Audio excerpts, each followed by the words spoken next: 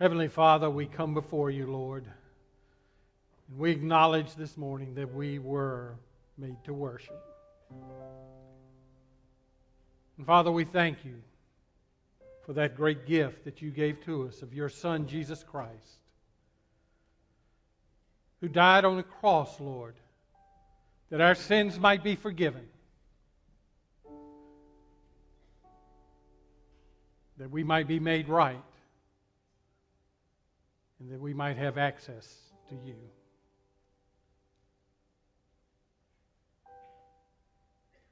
And Father, we also acknowledge that we are meant to live for you. And may we live for you faithfully here on this earth. And Father, today as we open up your word,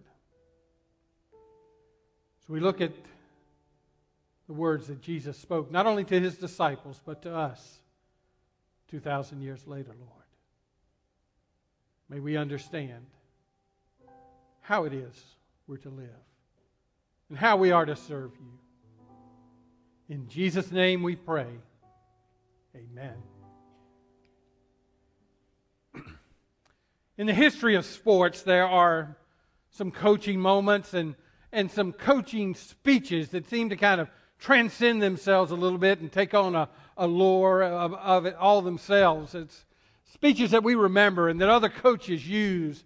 And one of those, probably the best known of all, if you've ever played sports, at least if you're my age and older, which is getting to be a smaller group of people, but is the Newt Rockne speech that he gave to his team when came about when one of his star players became sick and was dying, and Rockne was talking to him, and he told him, he said, "Coach, someday Notre Dame is going to have their backs up against the wall. They're not going to know what to do. They're not going to know how they're going to be able to win a game." He says, "And you just tell them my story and ask them to win one for me." And so Newton gave that great speech one day, and win one for the Gipper, and that's kind of gone down through the history of sports. Well, this young coach had decided he wanted a speech much like that. And so he had worked all off-season getting this speech ready. He had spent months and months and months. And it was the start of the season. He wanted to get right into it. So he assembled his team there as they gathered for the very first practice. And he has them all take a knee in front of him.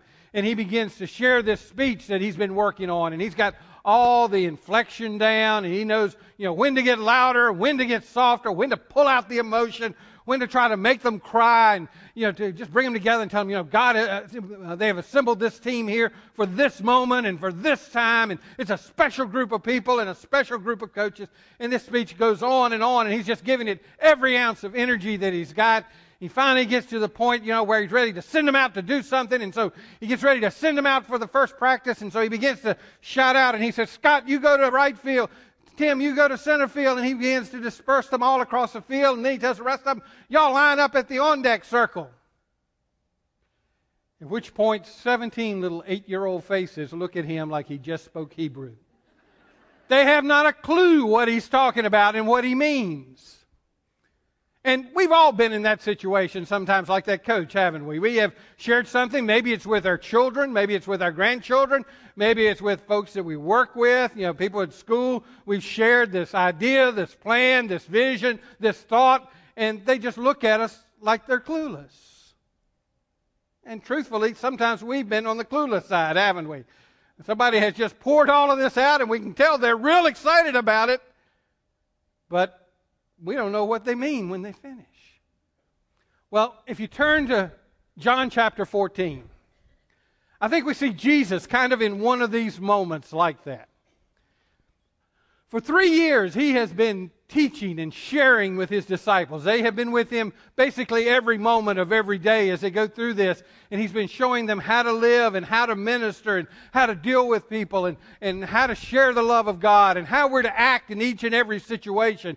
And he's not only done it by example, but he's taken time out to teach them, to sit down, to talk with them, to show them what he desires and how God wants them to live and what all is supposed to take place. And he's been preparing them for this moment in time. At this time when he's talking to them right now, he's right near the end of his life. He's getting ready shortly to go to the cross, and he's trying to prepare them for that once again. And he's sharing with them. He's told them, he said, "In a little while I'm going to be gone. I'm not going to be with you anymore." And so he's sharing all of this with them. And if you look back, look back into chapter 12. in verse 44, and we see some of what he's trying to show them and teach them. I mean, he's pouring his heart out in this little paragraph that he gives to us. And he says, the one who believes in me believes not in me, but in him who sent me. And the one who sees me sees him who sent me. Now, all through his ministry, he's been trying to remind them that what he's doing is not in and of himself. He's doing the Father's will. He's doing what God wants. It's God's work through him. And so now he's telling them that again. And down a little further into verse 49, he says, for I have not spoken on my own, but the Father himself who sent me has given me a command as to what I should say and what I should speak. And I know that his command is eternal life. So the things that I speak just as the Father has told me. So he's continuing to teach them right up to the last moment. And now here he is in chapter 14, and he's shared all of this with them. And he's telling them, I am going, I am leaving. And they go, we don't know what you're talking about. I mean, Thomas comes up and he goes, we don't know where you're going. And most of us know the story of Thomas. You know, he doesn't understand it all. And so Jesus shares with him that I don't know the way. And he says, I am the way, the truth, and the life. But then Peter comes back and he says, well, look, we know you're leaving us. We got that. We understand that. He said, but we don't know how we're going to do what we need to do. We don't know how to handle it. So if we could just see the Father, then that'd be good enough. What did Jesus just tell them? If you've seen me, you've seen the Father. See, they're clueless. And Jesus is trying to share this with them, get them to grasp it. And so then he begins to share a little more, share once again, and try to get them to understand what's about to take place. Because they're afraid, and you know, that's natural. You can't blame them. They have walked with him now for 3 years. They have depended upon him. Now he's going to be gone. Now they're going to be called upon to do it themselves. And they say, we don't know what we're supposed to do. We don't know how we're going to accomplish. We've watched you. We've seen you do this, but how do we do that? We're not capable of that kind of thing, Jesus. And let's read in verse 12 of chapter 14. He says, I assure you, the one who believes in me will also do the works that I do. So he says, don't worry about whether you're going to be able to do what I've done. You will do the works that I do. And he will do even greater works than these, because I'm going to the Father. Whatsoever you ask in my name, I will do it, so that the Father may be glorified in the Son. And if you ask anything in my name, I will do it. As you can imagine, this passage of Scripture has caused some debate, some thought process going on in the church, trying to figure this out. I mean, Jesus says not only are we going to do what he did, but we're going to do greater things than he did. Now, would most of you in here agree with me? Jesus did some pretty impressive things, right? And to think that we're going to do something greater, that really on first glance doesn't even make sense to us. But let's look at it and think about what he's saying. So he says the expectation is this, that you are not only going to do what I did, but you're going to do greater works than that. And we're going to talk about that. But I want you to understand something in here, because in this verse right here, I think he shows something to us that puts us in the clueless side. Because I don't think you and I understand what Jesus means by the Christian walk. I think our concept, our understanding of being a Christian and walking as a Christian is quite a bit different than what Jesus meant. And by that, here's what I'm talking about. There are so many verses in the Bible in which we read them and think, that can't apply to me. We read them and we say, that can't be me. He must be talking about super Christian. You know, he's talking about the guy that has a cape on his back, not most of us who have a bib in the front. You know, that's that super extraordinary Christian that's out there. And you know, we can look at people, we look at them, we think, now, him, her, yeah, that's who Jesus is talking about in that passage. I'm going to let you in on a little secret. We sometimes talk about you in staff meeting. And most of the time it's good. Not all of the time, but most of the time it's good. And there's some of you that are sitting in here today that I'm going to be honest, when your name comes up, we just feel humbled. Because we look at you and in staff, we say, you know, that man, that woman is a whole lot better Christian than we are. That's some awesome people we got in our church. And we do. We have some awesome men and women in this church who serve the Lord so faithfully and so amazingly. You know, and we look at them, those are the kind of folks, that's a super Christian. But that God can't be talking about me in some of these. And so when we get that verse, you know, that we say, that can't be me, we kind of misread it, whether we intend to or not. And this is one of those. Because, you know, it talks here about the one who believes in me. And we read that and kind of think, well, he's talking about the one who has really exceedingly abundant, amazing faith and belief in God. That's the one that's going to be able to do these greater works than him. He's talking about, you know, the person who just has that close relationship with Jesus, far closer than what the average, normal Christian, have. He can't be talking about me. And yet, what does it say? It doesn't say he who has exceeding abundant faith. It says he who believes in me. You see, what you and I so often want to categorize as the extraordinary Christian life, I believe is just what Jesus says, it's the life. It's the walk with me. That's what it is. And so if we believe, he says we have the ability to do everything that he did and far greater things than he. So let's not be clueless this morning. Let's listen to what Jesus says. And let's understand how he says this work. He gives that expectation that we're going to do greater things. And then he says, and here is how you're going to be able to do it. Because I am going to the Father. Jesus said, you're going to be able to accomplish all of this because I'm leaving. Now that sounds strange, doesn't it? Particularly should sound strange to the disciples. I mean, they have depended on him for 3 years. You know, when they needed something, who did they run to? They ran to Jesus. When they didn't have a clue, they ran to Jesus. When they needed a miracle, went to Jesus. When they had, you know, loaves and fishes and a whole lot of people, what did they do? They ran to Jesus. And he says, but you're going to be able to do better things, more things, greater things, because I'm going to leave you. But you've got to put that into the context of all that was happening. Because Jesus says, when I leave, I'm sending someone. I'm sending you the Comforter, the Counselor, the Guide. I'm sending to you the Holy Spirit. And he says the Holy Spirit is going to come upon you. He's going to live in you. And because of the Spirit, you're going to be able to do greater things than I do.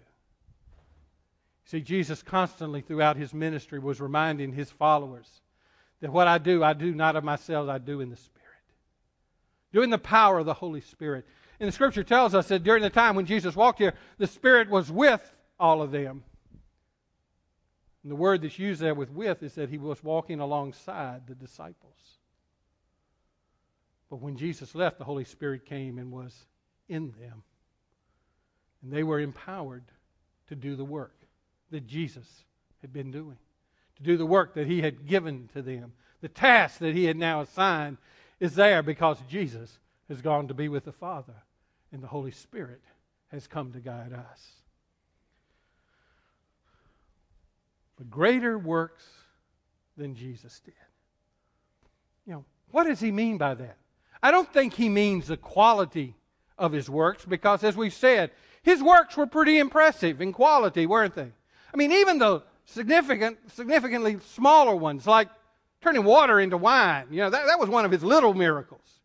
That's still pretty good. I haven't been able to accomplish that one yet. How about you? You know, again, loaves and fishes, feeding 5,000. My wife and I are lucky to feed ourselves sometimes. But look at all that he did. Healing the disease. Driving out demons. Raising the dead. All pretty impressive. But I want you to notice something about him. And understand, I do think the miracles of Jesus were impressive. But by his limitations that he put on himself, they were all material. They were all local. And they were all temporary. What do I mean by that? They all have to do with the physical. Water to wine, feeding the 5,000, healing diseases, driving out demons, raising the dead. They're all physical. And they were all local. You know, when Jesus fed the 5,000 and provided that meal for them, it didn't provide a meal for the crowds that were gathered somewhere else doing something else. When he healed this man, he didn't heal everybody. They're all localized. And they were all temporary. Because even the raising of the dead, guess what happened to that person later? They died. It's all temporary. So Jesus says to us, ours will be greater. Because one, it's no longer localized. The reach of what we do goes out into all the world. We have the ability to take the gospel into all the world. Think about what took place just in the few years after Jesus died. You had 11 disciples left there, and those 11 guys were pretty much it.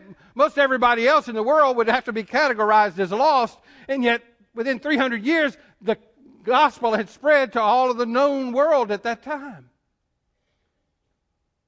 Why? Because the Holy Spirit came upon the people, upon the believers, and the reach stretched out.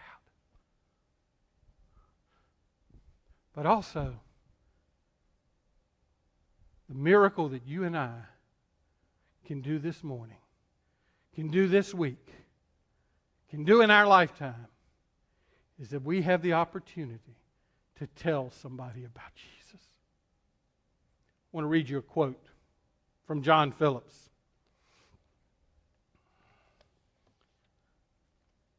It comes from his book, Exploring the Gospel of John. And he says, yes, it is a miracle to open a blind man's eyes. It's a greater miracle to open the eyes of his sin-blinded soul so that he can see beauty in Jesus. It's a miracle to cleanse a man of leprosy. It's a greater miracle to change a sinner so that he becomes pure in heart and life. It's a miracle to make a deaf man hear. It's a greater miracle to speak so that a person deaf to the gospel hears and obeys the message. It's a miracle to raise someone from the dead. It's a greater miracle to bring eternal life to someone dead in trespasses and sin. That is a ministry that God has given to you and me. That ministry of taking the message of salvation out there. And where we said the miracles that Jesus did, were material and local and temporary. What we have in salvation is a message that is everlasting. We have a message that is universal.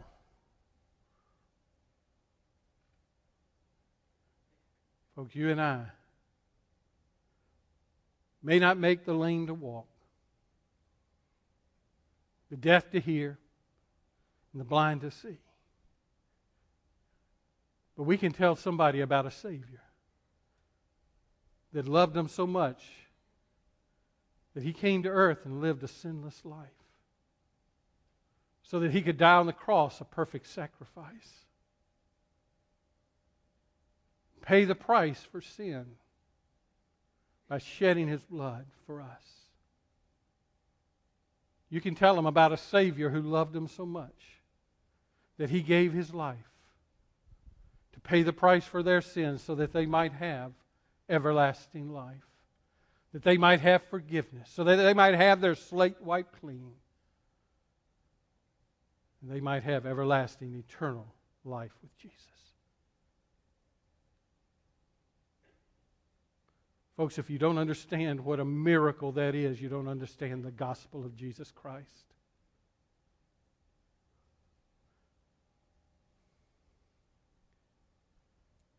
How do we execute that? I mean, okay, we maybe starting to get a clue now. We're starting to understand what some of this is all about. But how do we do that? How do we go out in that power and in that ability? Well, we follow the example of Jesus. Remember again, Jesus tried to show His disciples over and over again that it wasn't what He was doing, it's what the Father was doing.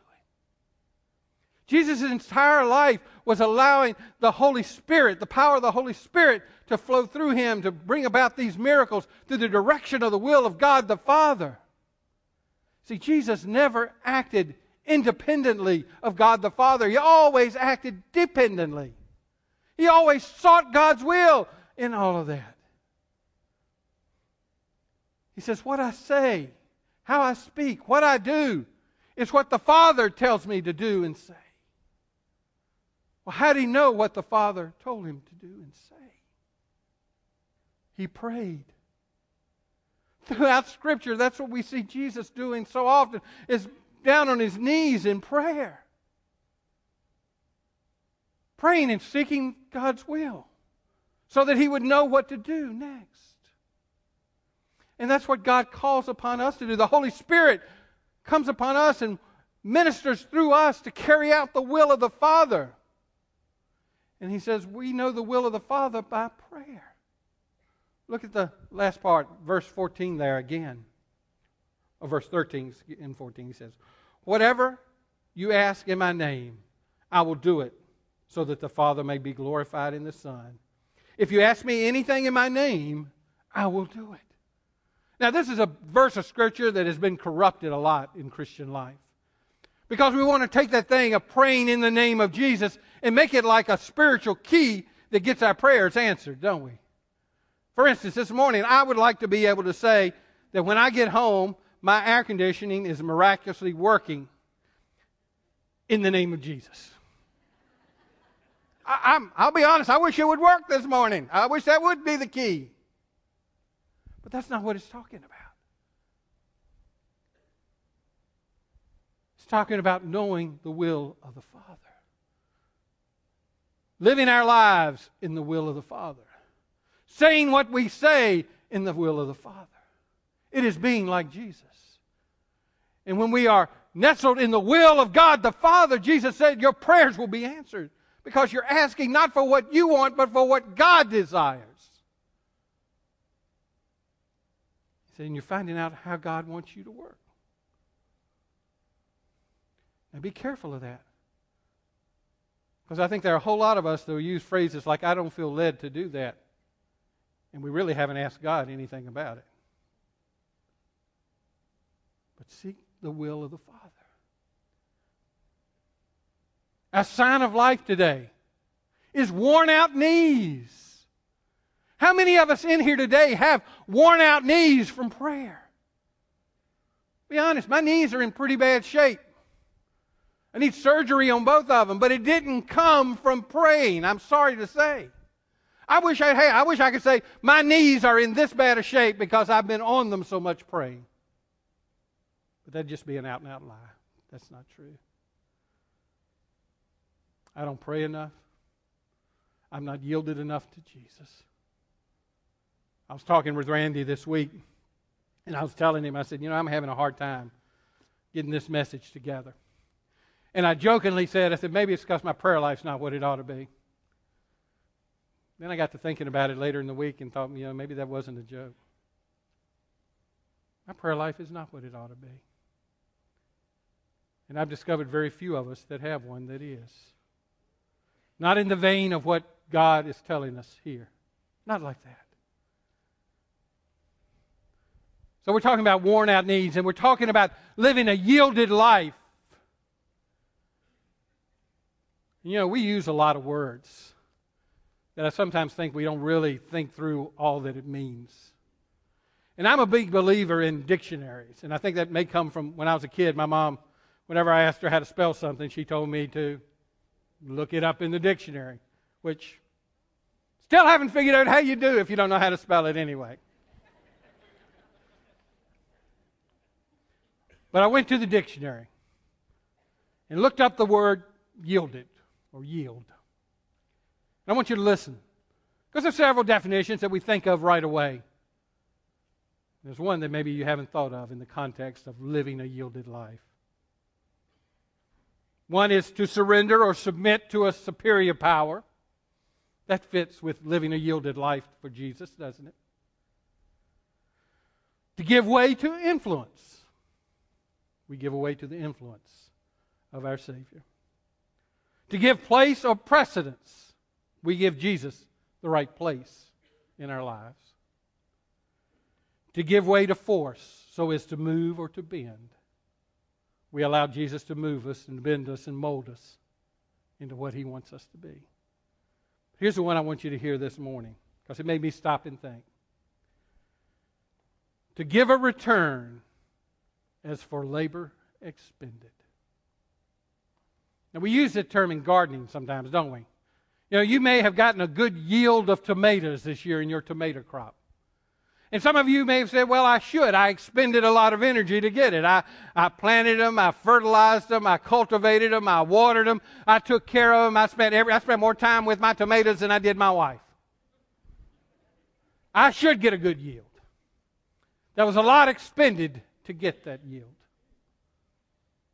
Well, folks, I want to say to you this morning, there was a lot expended for you and for me. God's Son left heaven and came to earth and died the most cruel death imaginable on the cross. That was all expended for you and for me. What kind of yield is God seeing for His expenditure? What has it produced in your life and in my life? That's the question for us today. Do we have worn out knees? Are we living a yielded life? Are we doing those things that are greater than even the things that Jesus did?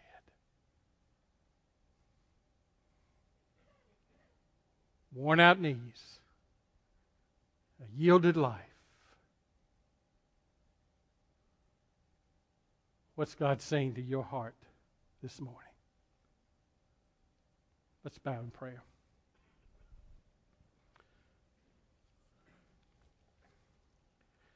Heavenly Father, as we bow before you this morning, my prayer is that each one of us in this auditorium at this very moment are listening to your voice. Listening as you speak to us, Lord, individually about our yield, about our lives, about what we're producing.